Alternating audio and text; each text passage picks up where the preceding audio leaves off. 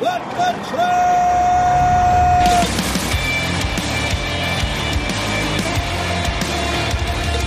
You are listening to What the Truck.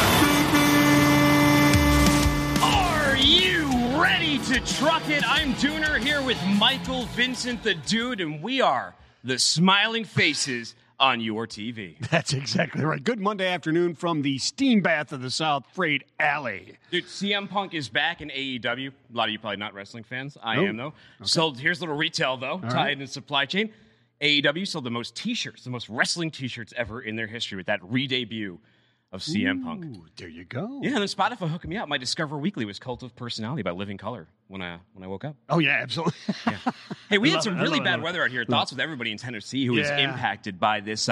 We just learned 22 people, and they're still looking for more. 22 people dozens missing still, yeah. were washed away in these floodwaters. And, here in Chattanooga, it rains a ton. We get a ton of rain. Now, we weren't really impacted by this storm. It was a little humid, a little wet. Other parts of Tennessee were, where the record for rainfall in Tennessee fell. It was like 17 3/4 inches. And if you see where some of these vehicles ended up, these floodwaters were obviously devastating. You're seeing cars filled with rocks in the middle of the woods. Yeah, it's like 40 miles west of Nashville out in that area. 17 3/4 in less than 24 hours. Yeah. Like 25% of the annual rainfall happened in one day. Yeah, so everyone up in the Crazy. Northeast, where isn't being impacted by weather right now? So everybody's been impacted. We feel for you. Kickoff of the Halloween season started this weekend, too. Spirit Halloween opened up over here at the Northgate Mall. They're opening up around the country. My family, big proponents. We stopped by. We picked up our little haul. Official kickoff of the season. You got that mask over there. There's the kids. They got their outfits on. And if you notice my boys there. One of them's a little frightening. I also got a Ouija board. Hasbro kind of fun. A conduit to demons. And look what happened when I used it. Conduit to demons. Look what it summoned. I'm going to return that to Hasbro. That is absolutely frightening. Look I at those love fingers. it. That wasn't on the instruct. Yeah, those are. Well, we've got a huge show coming up today. We're going to jump right into things because it's a stacked episode. We're going to be talking about everything from marijuana distribution to LTL markets. Very important right now, carrier contract negotiations and managing shipper expectations. You're even going to learn a recipe on how to cook a poke bowl. But let's tip the band. Then we're going to talk about a little bit of skydiving, right? So autonomous trucks are coming with a huge potential windfall if you're ready to seize it. Start re-engineering your supply chain for autonomy today. Contact Locomation tell them, dude. Hey, go to locomation.ai immediately after the show. Now we're going across the pond. It's Kevin Cudby, Director of Intermodal Sales at Cargo Store Worldwide, and he is doing something really cool with Kuehne + Nagel to raise awareness by, as we all do, jumping out of airplanes. Tell us about it, Kevin. Thanks for joining us. Yeah, good to join you guys. I'm the sales director for Cargo Store. We're a container leasing company, and we've got various contracts with UK military at the moment. And we sponsor the British Paratroop Regiment, the Red Devils. They've kindly offered us 4 spaces on their next jump, which is this Thursday, to raise awareness of some charities that we're looking at. So I myself are doing Great Ormond Street Hospital, which is a children's charity. A couple of our guys doing Refuge, which is an abusive refuge. And then there's a couple of charities, the ABF, which is the UK Soldiers Charity, and the Wales Air Ambulance Service. So there'll be 4 of us, 3 clients and myself, jumping on Thursday. That's awesome, Kevin. So can you go into a little bit of how did this come about and what's the charity you're supporting? Why that charity? Where this come about is the company have always had contracts with UK military sources, and we're a great supporter of the UK military. A previous colleague of mine was the CEO, or previously a CO of the Red Devils themselves. He's an ex-UK paratrooper. So we were looking for some opportunities to support the British military, and this one come up. So we've got, I think we sponsor some of their jumpsuits and some of their equipment for the events that they go to. So as I say, off the back of that, previously their offers had jumped to our financial director that hasn't quite gone ahead due to COVID. But we thought we'd use the opportunity to raise some awareness of some great charities as well at the moment. So that's all good fun. So yeah. Oh, we love to hear. First of all, I got to ask you, you said you personally are jumping. Would this be your first time you go in tandem, or have you jumped a number of times? No, this is my first time. It is a tandem, yeah, so I'll point that one out. It is a tandem. This is my first chance as well to do this, which is a great opportunity. It's something I've always wanted to do, and to do it for Great Ormond Street Hospital.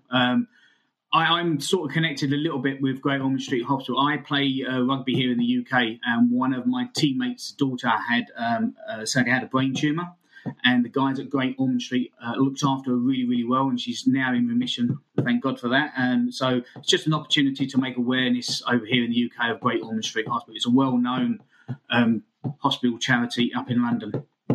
And are you raising money for this? Is there somewhere our audience could go in and donate and help support the cause and maybe even see the results of this jump? I think we have a picture of you guys in those jumpsuits too, if you guys would like to show that. Obviously not me, because I'm not as fit as them guys. But yeah, that's exactly it. So obviously I'll be the person strapped on there. Unfortunately, there will be a camera on my face as well, so that's going to be appeasing. I do have a Just Giving page. If you go to the Cargo Store website, which is www.cargostore.com, you will find a Just Giving page on that website for me.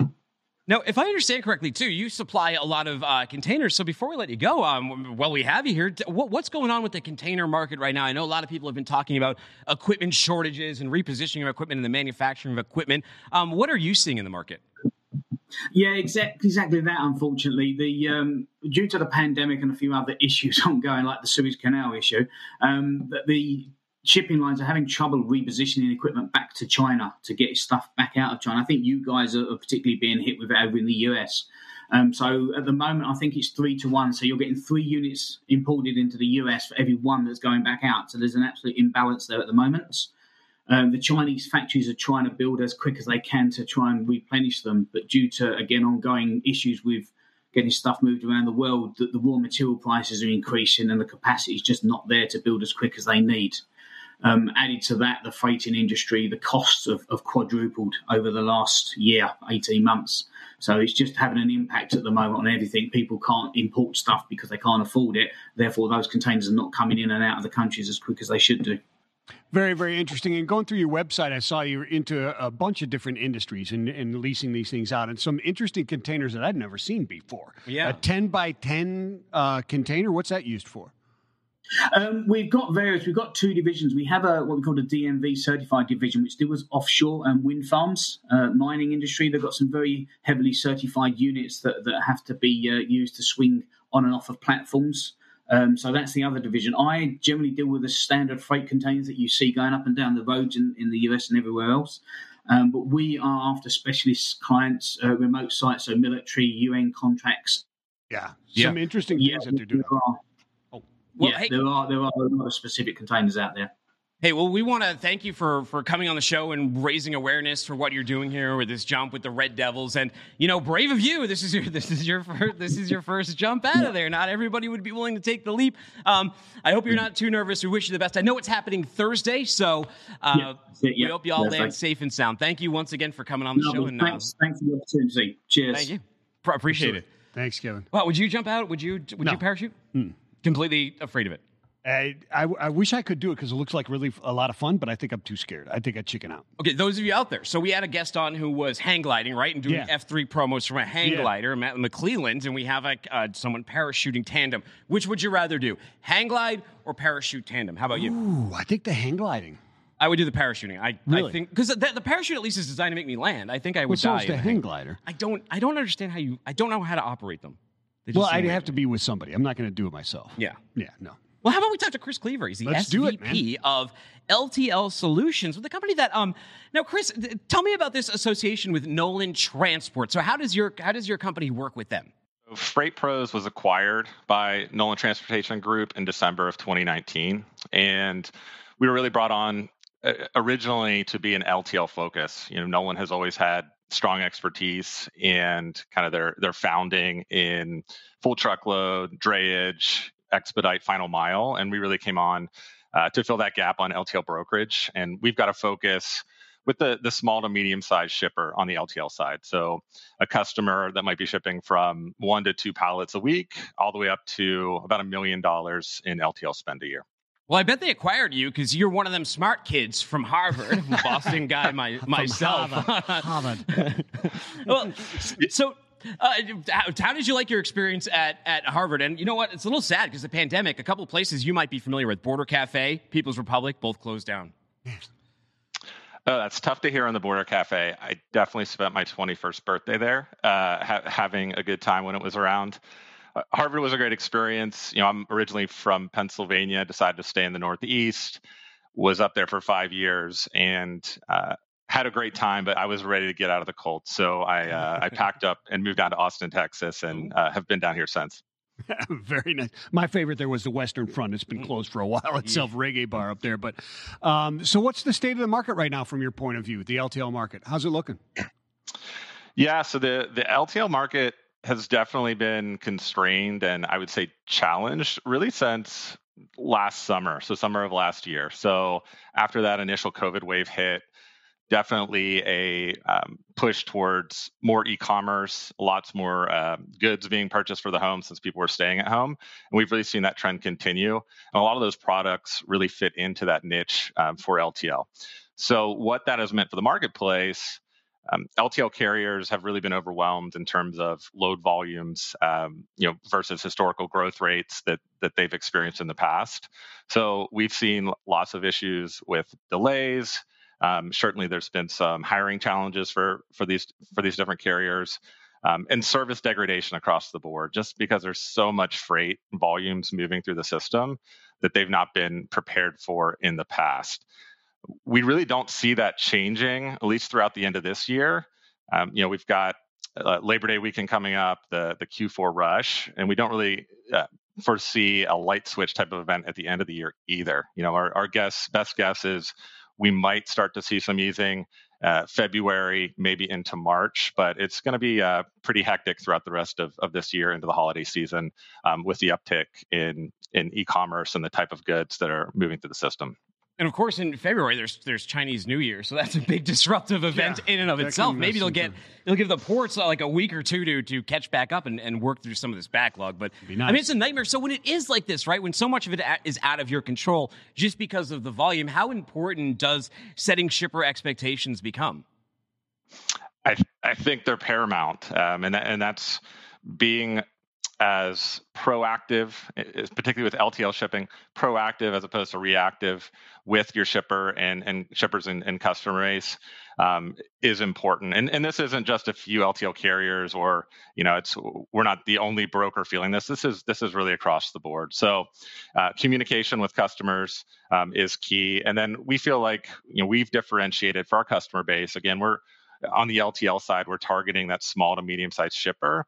So we try to deliver technology and resources to them so that they've got insight, that an enterprise level shipper may have, but they've got the tools, the access to a large carrier base. So when there are issues, or, for instance, a carrier cuts off certain zip codes, or we've seen even whole states being cut off as they have capacity constraints, we give them options and pricing and resources and tools so that they can be nimble, they can react, as we're being proactive with them in communication when there are issues, so that they've got alternative choices.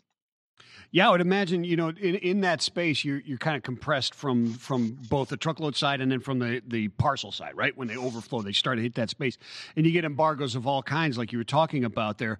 Have you seen a lot of slowdown or pressure on there because of uptick in residentials that people are moving towards in LTL, trying to find an outlet as parcel squeezes?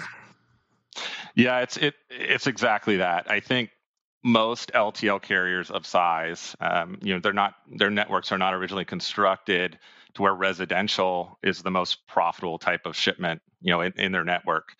And I still think there's a lot of catch up to do in the industry. So I would guess that 20 to 25% of the LTL carriers that we work with have implemented some type of proactive program to address that final mile, the residential type delivery challenges, and the rest seem to still be playing catch up. Good example, we sat down last week with one of our largest LTL providers.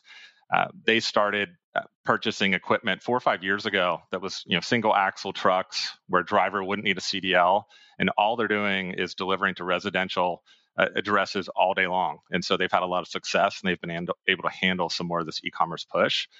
The rest yeah, not as much. I think there's just a lot of adaptation there to do on the LTL side. We've also tried to battle that, with the relationship that we have with Nolan. We've recently launched a final mile e-commerce division. We've also had a lot of success getting drivers that maybe historically were running Sprinter vans or cargo trucks. Opened up the doors to them to do more final mile. It's a pretty attractive mode. A little bit more service required, but they're getting paid well, and they're typically able to stay, in the market where they live versus driving cross country. So that's been another way to kind of solve for that final mile challenge with e-commerce and the explosion we've seen. Let's talk about that, because e-commerce, obviously not a fad. And if anything with the pandemic was it has converted more and more people to buying online and getting comfortable with that, especially people who weren't previously. So that flow of freight's always going to keep on coming. How does your company and how does the LTL market prepare for that so that at some point we can have the capacity and we can alleviate some of this congestion? Yeah, so I think it's, what I alluded to in the previous comment. We've got to present quality freight opportunities to drivers and to carriers out there in the marketplace, so they feel like they can keep busy with those final mile type of opportunities. And again, I think on the LTL side of thing, the large kind of national and regional LTL carriers, they are, investing now. They do see that the trend is going that way. But I think there's just some catch up and they'll get there over time. I think COVID just accelerated things, as we've talked about, before, probably 5 years in the span of a year and a half. So they will catch up, but there's certainly work to do. Well, necessity, mother of invention, right? Yeah. So how about tech? You talked about advancing this forward. Has it advanced tech forward? Is tech keeping space? What kind of solutions are helping out in moments like these?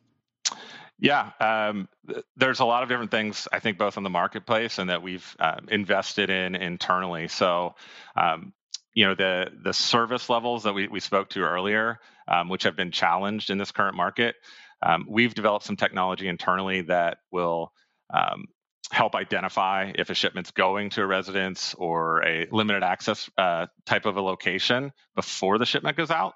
So again, we're trying to be as proactive as possible versus reactive and dealing with that after the fact. I'd say the other way that the industry has started to adapt largely is dynamic pricing. So we've seen a few larger carriers actually have pricing that will update based on capacity constraints in their network, almost in real time, really from a day-to-day basis. And so that's helped, fill lanes or gaps where, they were needing freight, and it keeps away freight, if they're full, because they really price themselves out of it intentionally. Yeah, it's a quick and easy way, an efficient way to embargo certain lanes for efficiency reasons, no doubt about it. In the space of tech as well, do you see autonomous vehicles making their play into local P&D units driving around, or are we seeing to see that more just line haul, in your opinion, moving forward? Is it attractive in that space? I don't think it's attractive near term. I don't want to ever say it's that right. We'll never get to that point, but I certainly think line haul, LTL pickups are challenging already, just with the number of pickups, the number of different companies' freight on a single truck. So I think we're still quite a ways from that. But sure, I think in the coming years, those line haul type of moves from one terminal to another is probably right around the corner. Yeah, there's some moats for that industry to penetrate LTL. And I mean, if Elon's got his robot out, right? That it looks like it has hands, but even hands themselves are hard to solve for. It can only carry 10 pounds. It could be a W9 inspector. Yeah, so you have the autonomous truck, but there's so many touch points, and you need the people to move and scan the freight. Like you said, it's hand holding. There's a lot of hand holding in LTL, which can make it challenging, especially in times like these. Hey, how do people reach out, and how do they learn more information about what you guys do? Sure. Yeah, our website is at freightpros.com. You can go to our website and easily get a quote or give us a call. And again, we're happy to help anyone that's feeling constrained in this current LTL environment. We have a lot of resources, technology, and then more importantly, a great team of really well-versed LTL professionals that can help get you on the right path if you've had challenges in this current market. Thank you so much, Chris. Excellent. Yeah, he had excellent. Hey, thank you so much. Thanks, brother. He had excellent points there. And, a lot of times people looking for sort of answers in this market. Is there a tech solution? There's tech that can help you spread the narrative, right? Can let you know what is going on in the marketplace. But you also you have to be proactive, and you have to manage those expectations of both your carrier and shipper partners because of what's going on here. And we're starting to notice C-suites getting woke to supply chain. It only took a year and a half, but you're hearing in earnings reports, they're signaling to the market, they're signaling to their customers by putting out releases to customers saying that the reason that your furniture, whatever you ordered, is taking 8 weeks to 16 weeks to however long it may take to arrive at you. Sure. So you don't lose business, and you have to let people know. Oh, you absolutely have to. And it's across the board, not only that, but also the B2B. Yeah. Right? I mean, they're getting these shipments in to produce more products, et cetera. Yeah. And so that expectation and all along the line is there, not from just shipping, but during the process of it actually moving. Well, we have some great guests now to go deeper on that. We're going to go deeper on managing shipper expectations and carrier negotiations in a market like this with Justin Smith. He's the VP of Sales over at Concept Logistics, and Greg Finnerty, his partner in crime, who's a Vice President of Operations over at Concept Logistics.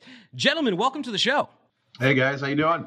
Wait, a sales guy and an ops guy that get along, or is that why they have you in separate rooms? Well, that's why we're in separate states. There were many phone calls that I would have when I was the operations side where my manager, I could hear her screaming from the office, that we don't even sell that service, phone slammed down, yelling phone call to the sales guys. It's wild times, and it is wild times indeed. We just touched on it with our previous guest about managing shipper expectations. Let's go a little bit deeper on that. Gentlemen, how important is that? Let's start from the operations side, because you are kind of the front line for this stuff, and then we'll jump over to the sales side of managing those expectations as well. So tell us, just from an ops point of view, what do you have to do to manage shipper expectations in an environment like this? Well, we got to be informed, right? And we've got to be able to push that message out to our customers, and we break that down into our teams, and we have a direct representative that deals with the customers as opposed to having a all-in-one type of cradle to grave. So we have someone pushing that narrative out, really bringing in the information we bring in from the marketplace, from Sonar, from all the other aspects, and kind of giving some informed decision making information to the shippers. Lead times and what's going on in the market, the drastic changes day to day that we're seeing. It's never been, more of a time to bring that information forward and put that in their hands and guide them through the decision making, because a lot of the times they don't know what they're looking at. Yeah, they absolutely don't. And Justin, from your perspective, really, really difficult too, because forward-facing in sales, you're dealing with the customers. The customers are upset. And it's really easy to go down that path and say, well, it's because Greg screwed up, so I'm sorry, But that's not the answer that you want to give, obviously, right? But I've seen people do that before. They'll pass the buck to try and save this. How difficult is it managing those expectations, especially when the expectation you set doesn't happen, because we're in a time where it doesn't happen sometimes, right? Yeah, I mean, in reality, if we are reacting to challenges that come from the ops side, then we've already lost the game. Like you said, setting the expectations on the front end. We had a great discovery call last week where the customer says, great, what are the next steps and how do we go live? Can we go next week? Of course, it's not common for sales reps to say, hey, let's pump the brakes. Let's do this right. Mm-hmm. We've also been using, in reality, we're trying to grab data to help us prepare in advance and be more proactive. And when we do that, of course, the customer says, great, when will you have the data ready for us to review and your pricing? Getting 3 to 4 weeks to really dial that in from an operational standpoint and prepare a presentation to the customer that details where we can potentially help them. And also telling them that this is a multiple phase pricing process where we actually need you to look at our pricing first and give us feedback so we can reapproach some of our carriers. The ways we used to do things, capture rates and great, they give us the freight and we go out and call the carriers. Well, if the customers aren't hopping on the call to look at the pricing within a week of us gathering them, then, the rates are bad, like 2-3 weeks later. So there's a lot of things we're doing to prep the customers and letting them know that we've got we've got to behave differently than we used to behave. And the carriers do have the negotiation strength. So we've got to be ready to be nimble with them. So those are some of the approaches, but there's a lot more that we're working on. Hey, Greg, how about internally for ops, the people who work under you, the people who are brokering and moving the freight? Very challenging environment. They are dealing with a lot of, shippers who are very confused by what's going on. I've been on operations. It doesn't matter who did what, like Vincent said, whether it be inside or someone a part of the supply chain that you're moving. The shipper's going to look at you, or your partner's going to look at you and blame you. And there's a lot of reps that have to field that kind of stuff. So how is the team sort of holding up in a very challenging environment for them as well? I mean, it's stressful. There's no doubt about it.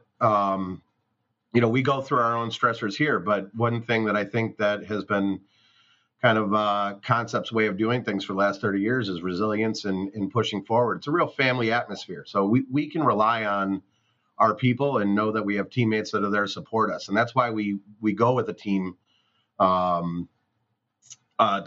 setup rather than just one guy on his own. So there's a support system there. As far as, what Justin was saying, when we're negotiating rates, we're also trying to get out of that.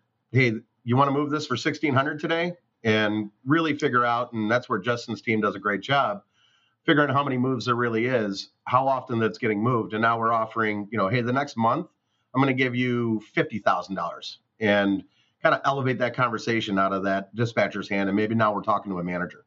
Now we're talking a little bit something with some teeth.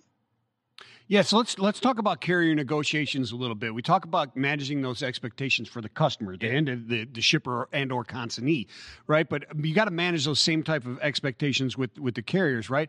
And a lot of them are out right now. They're looking for big pricing and stuff. But now you've got tools, like you said, you're using Sonar, et cetera. You're in the know. You know what's going on. You know how to negotiate smarter. How has that changed the ball a little bit there? Justin, can you speak to that?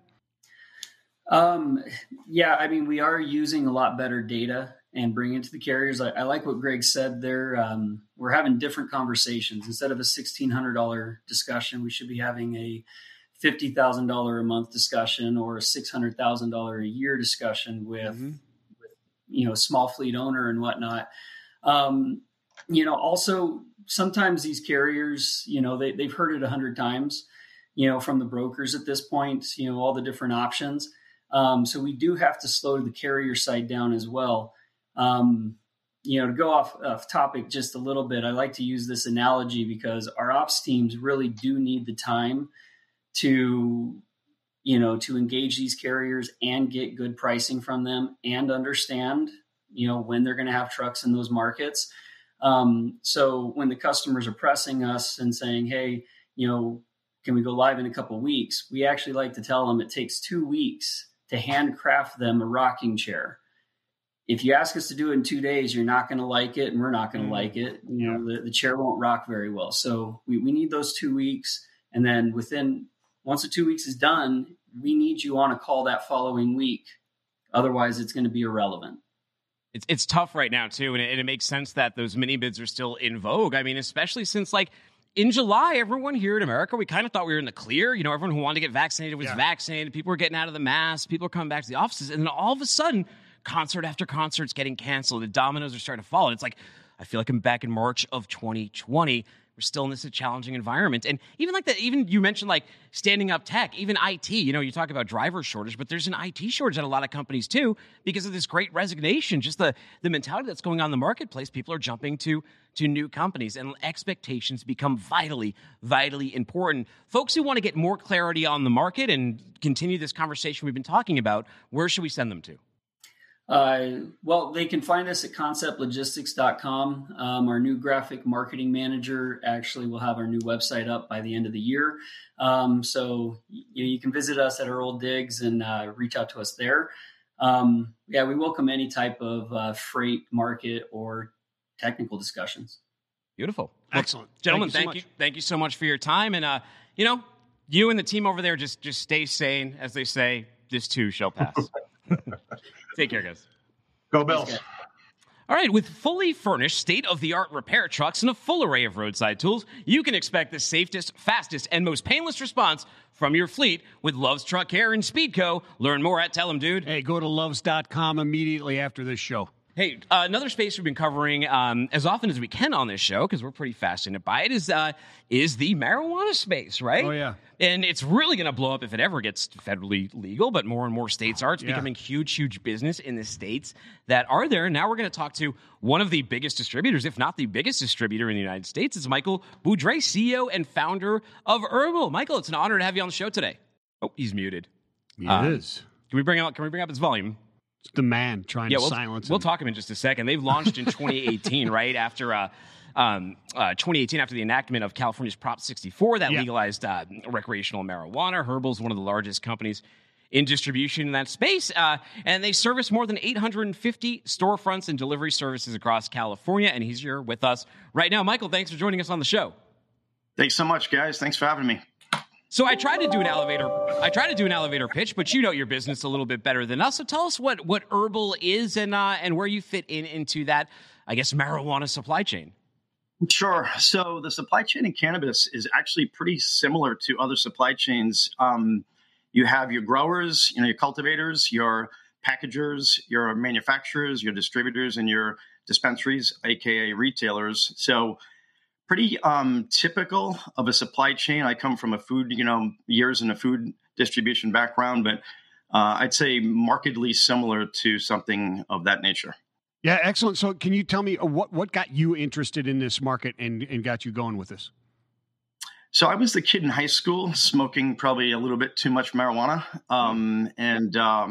So in 2014, I started seeing a lot of articles come out about cannabis, and I was fascinated both from my love of the plant from my youth and my probably close to 3 decades in supply chain at high scale. So I started reviewing it in 2014, fell in love, went to a couple of trade shows, and then I was hooked. And I left my job and moved to California, and the rest is history. That was about 5.5 years ago. Wow. So, hey, I don't blame you. I think the dude and I in high school, we may have had similar experiences. I may have enjoyed this industry as well. I think it's interesting. May or may not. I love the way you say it matter-of-factly, and we should be able to say it matter-of-factly. It's kind of funny that people go, "Oh, did he just say that?" No. Yeah. Well, no. I mean, I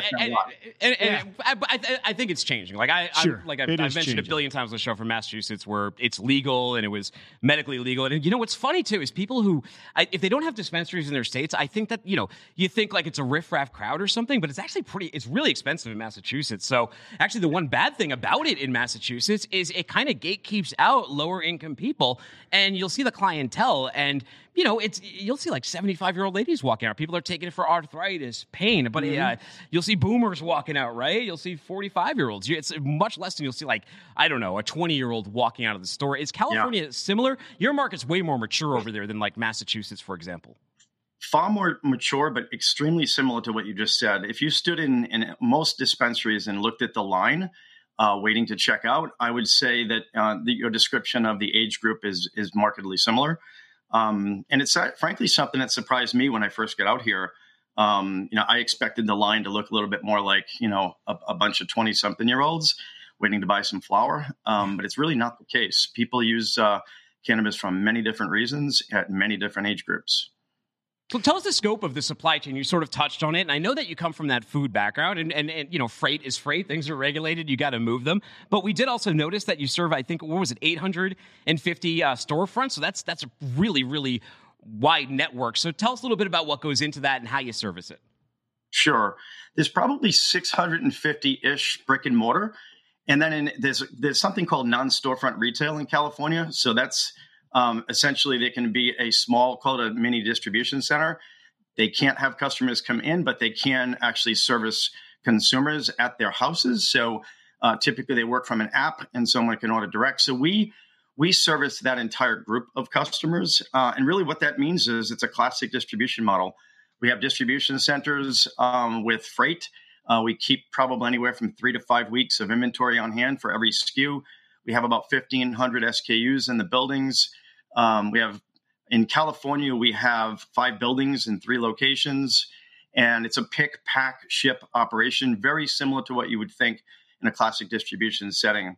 The dispensaries are very much like the early days of the natural products industry, a lot of independently owned storefronts, hardworking folks, a lot of legacy folks from the industry have been at this a very long time that made the leap into the legal markets, in 2018 when it became adult use legal under Prop 64. So, that's basically the format of how it works in California. Wow. So, Dooner, I don't know if you know this or not, but in June, the company announced they acquired Blackbird out of Nevada, which gives them 98% of all cannabis retailers in Nevada and California. That sounds huge. Which is amazing. That's a huge thing, and it just shows you, like, the competition is starting to heat up there. It's relatively, I think, in its infancy type of thing.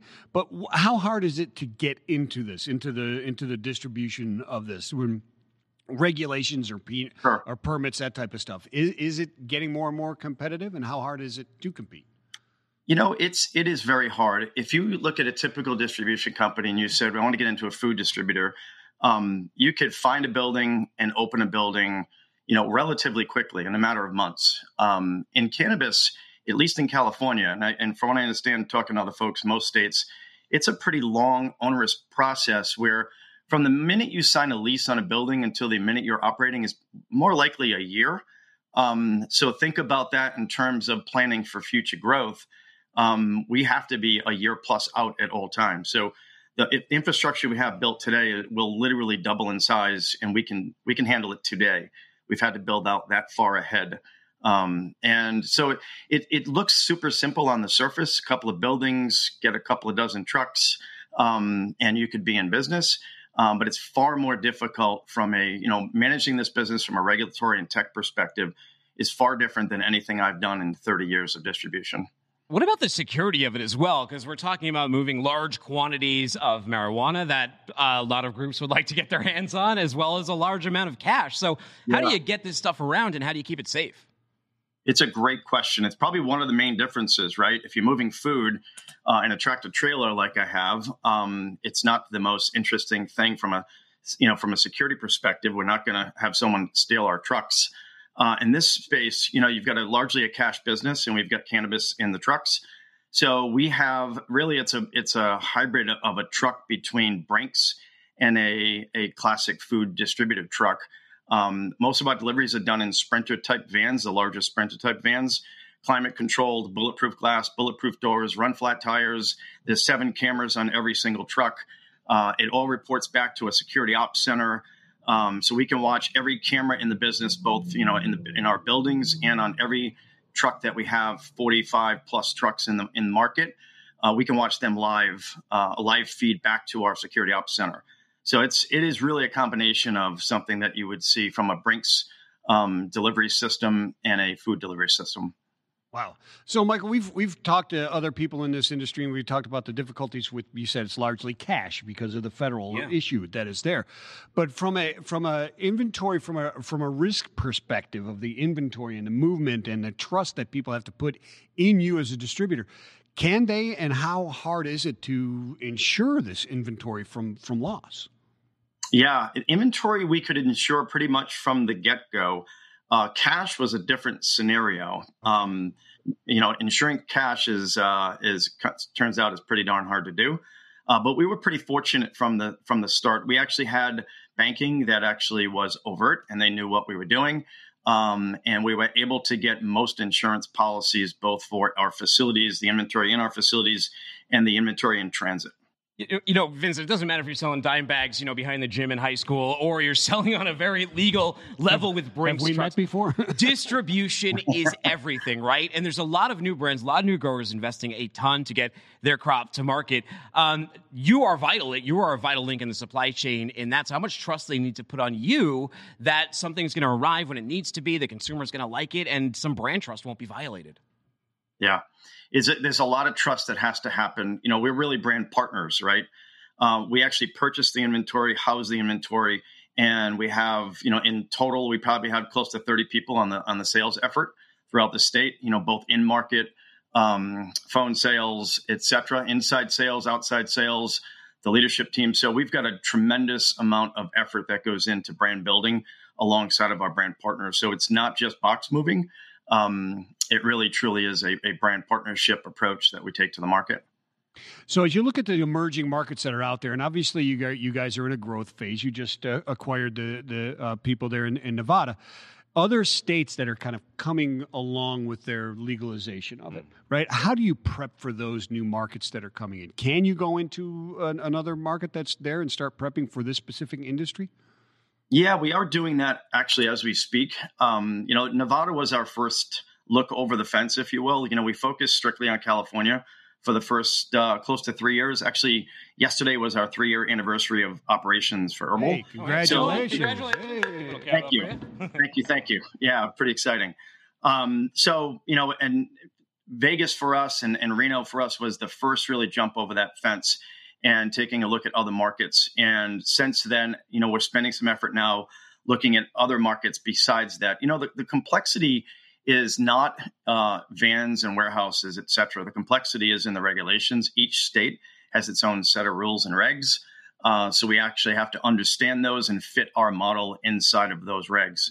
Just looking at Nevada and California as two examples, they're different in the way in which we operate. So I think that's going to be the case for the foreseeable future. Even in a federal legalization environment, I don't see a scenario where things just flatline and everything works the same. I do think it's a state by state, very similar to what you saw in Prohibition in 1933 when they lifted Prohibition. It was a state by state, and it largely still is to this day.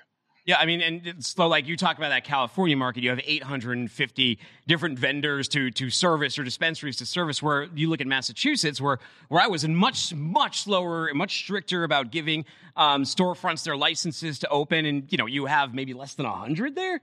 For a while, you only have like 15, 20, Vincent. I mean, it's not a huge market. So in order to make it, and then you look at Tennessee where we are, and like the last thing we voted for, the last cannabis friendly thing we voted for is like, you can have like slightly more CBD in something. I mean, it's so dark ages over here. 0.01% as that is concerned. Do you think, I mean, and then it feels like here in Tennessee, unless it's federally legal, the state probably wouldn't take the onus. Do you think that's true of a lot of states? They're waiting for federal legality, or is that a misstep because that just may not happen? I think a lot of states are waiting for that moment. And from a pure distributor perspective, honestly, guys, it's going to be a long minute before distribution makes sense in every state. If it is a state by state run business, then think about, I'm from the state of Rhode Island. I spent my life in Rhode Island, and I think they have 3 or 4 dispensaries today. We're not going to set up a distribution center in Rhode Island. And that's a vertical state, and I think that it'll remain that way. I do envision a world in which maybe states band together, and maybe there's tri-state type operations where a distribution center can feed several adjoining states. I do think something like that is going to be needed. If the supply chain is going to evolve into something that looks like most supply chains, it's really the only way it's going to work, in my opinion. Yeah, because right now, forgive me, I just wanted to ask, can you cross through an illegal state into a legal state with it? No. Yeah. You can't do that, right? You can't actually leave the state at all. So everything's inside of the 4 walls of the state. We can't move, even though we have a license, licenses in Nevada, licenses in California. We can't even move within our own company because it's over state lines. Yeah, that's federally regulated, even though both states agree, right? Like the potheads over, the mass hole potheads, I know, they would be like, we can't even get the good stuff from California because you can't get it imported. You got to deal with the drier, Massachusetts grows, which are, clearly, objectively inferior, I think a lot of people. We call that hayweed back in the... Well, you're giving us the munchies. You're giving us the munchies over here. Fortunately, our next guest is going to cook something for us. But before we jump over to him, how do people learn more information and get educated on this exciting space? Sure. It's you can look us up at www.herbal.com, HERBL.com. And I think it's a great place to start. We're actually launching a new website in the next couple of weeks. So that'll be exciting. And it's a great place to take a look and learn about the business. Hey, thank you so much for your time today, and we appreciate your work. Appreciate it, guys. Yeah. Thanks, Michael. And I say that because I personally have known people, marijuana has gotten them off of pain medication. It's gotten them off antidepressants. Sure. It's gotten them off a lot of pharma stuff that isn't very good for them. And, it's natural. It grows in the earth, man. And actually, CBD oil I've been using for my joints and arthritis and stuff for a long time. Laws have to mellow out, dude. Yeah. Laws have to mellow. a lot of people need to be And I say mellowed that out. as a friend of Bill. Mark Della Vicenza, sales director at Portage Transport, is here today to cook it forward with us. He's back. Oh, thank God he's Hello, here. sir. Hey, gentlemen. What's on your shirt? I like it. Hey, Vincent. Nice What- to see you guys again. Thanks for having me. Where'd you get the shirt from? This was from Maui. My wife and I were married 10 years ago yesterday, and we got married in Maui. So There you go. that's the reason why I figured, thank you. And I figured I'd You're put together a poke bowl for you guys. Oh, not that Gonna Maui. say, Maui in except Hawaii. you're I thought you were welcome. talking about The Rock in the Disney movie. Well, He was married by The Rock. he was married by the. Now, Mark, you Yeah. told me No, that it's- part of what you're cooking there is something special. It's a meal with love, and there's some big association. So tell us about this and why you've decided to cook this particular dish.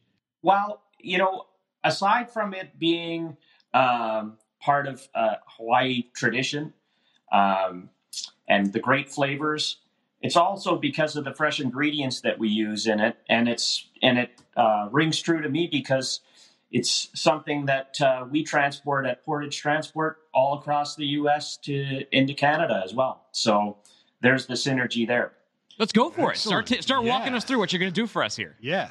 Okay, well, first of all, what I've done last night is I've marinated this steelhead salmon Ooh, in some soy and sesame seeds and a little bit of sesame oil as well. And so that's been sitting overnight. And so that's the base of it. And the dressing that you use on the fresh ingredients is some soy, tahini, which is like a nut butter, sambal, ginger, mirin, brown sugar, and olive oil. And it gives it a nice flavor that runs throughout the vegetables. So basically, all we do is start assembling the salad with your various vegetables. So we've got some. First of all, we got some brown rice and some black beans as well. So put that in the center of the plate. So black beans are a Hawaiian type of thing? I didn't know that. Could be. They could have some beans. I over guess sorry? there. They got to have beans in Hawaii, I guess. Yeah, why wouldn't they? I don't know. Well, that's something I just threw in there for you. there Actually, you know go. what? Maybe when I was watching a show on the Lost Colony of Roanoke, I was watching this thing on Lost Colony of Roanoke, and they were Yeah. talking about some of the things that we brought back to Gotcha. Europe. Beans was one of them. They didn't have like beans. They didn't have potatoes. They didn't have lobster. Brought all that stuff. In Europe, they didn't? Yeah. No potatoes? Tomatoes? They're from the United States. Tomatoes. Yeah, from Americas. Tomatoes are good. Of course they are. I like tomatoes. Now, the marinade's key too, right? You can't skip that overnight marinade session. Oh, absolutely! It's so important, and it's great. It has to penetrate the fish, and it helps denature it a bit. So it doesn't have that raw fishy taste to it. It kind of gives it a nice balance. Yeah. So for flavor. clarity out there, everybody, he's not going to cook that fish. No. This is essentially a bowl of vegetables with sushi. So everything's fresh here. We've got some radish. I've got some pepper. I've got some cabbage as well. A little bit of onion, some corn. And Nice. then we just take the dressing and just put it over top. Give a nice little glaze over everything. And then the finish is just simply the poke just on the side there. And then you have a beautiful bowl like this. Oh, wow. look Just at like that.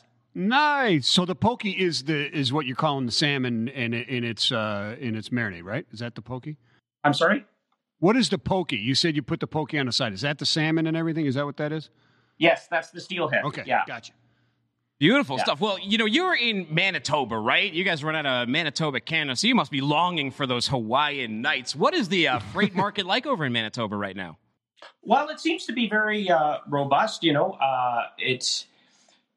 There is some inconsistencies, but we seem to be on a growth point. When I started with the company in 2019, we were at 103 trucks and 150 trailers. Right now, we're at 120 trucks, 165 trailers. Most of those are reefer tandem, and we service domestic Canada from Ontario to BC, and Canada, US to Canada. So if people out there are interested in looking at a great carrier with some good options, by all means, send me an email, give me a call, reach out anytime. I'm happy to assist you with any of your transportation requirements. Food as commodities is actually a huge part of our business, but we are also hazmat certified, and we've diversified quite a bit into the agriculture market to help support at the agriculture industry with grain supplements and fertilizers and those kinds of things as well. So that's a big part of our business, and so it's really helping us to grow and prosper as a carrier. Well, let's talk about that food space. With all of, I'm sure the freight market in Canada is gummed up a lot like the one down here in the United States. Sure. How do you manage expectations in that space when you're dealing with critically perishable food? I mean, where your inventory can literally expire and go bad. Well, we try to make sure that we're communicating on a weekly basis with our core customers to let them know what kind of availability we have. And we have a lot of southbound freight going from Canada to the U.S. as well. So what we're trying to do is create that balance, so that perfect rounder, if you will. And so just sending our lists to our key customers of what we have available and that we're looking for support in those areas, that seems to really help us keep that balance going. So, Mark, does the change kind of in e-commerce that is affecting also food and perishables, et cetera, people having groceries sent to their house, is that affecting you guys there in Manitoba in your business, or is that presenting challenges to you guys, or are you not really witnessing that so much? Well, I think most of our focus has been directly with food distribution companies and not necessarily on the e-commerce side of things. A lot of them I noticed have support with 4PLs and not necessarily directly in-house. Yeah. That helps them reduce their handling costs. But generally speaking, that's kind of what we try to focus our business on is with companies directly and not necessarily broader e-commerce based companies, just so that we can provide value to customers directly as much as possible. Yeah. Well, hey, Mark, what are you going to do with yourself for the rest of the day here? You going to eat that poke bowl?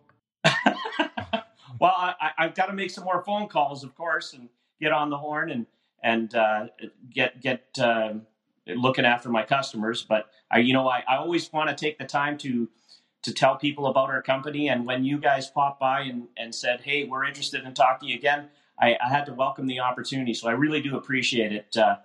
Dooner and Vincent, I really appreciate the opportunity to speak to you about our great company and look forward to speaking to you again. And who knows what dish I'll have next time.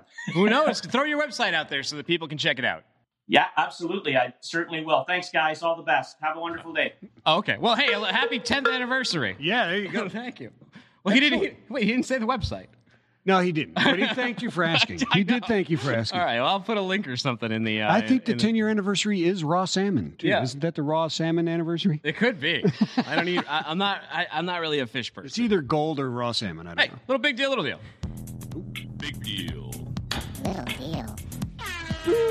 Hey, big deal, little deal. Robotic lawnmowers, right? So your Roomba. I love it. Robotic lawn, just big deal in general? Yeah, just straight up. You don't think you'll get frustrated with it just getting stuck? Like, Roombas are good, but you have to have a special location for them. Yeah, I don't know. Yeah, you're right. You have to have, it'll end up in your pool.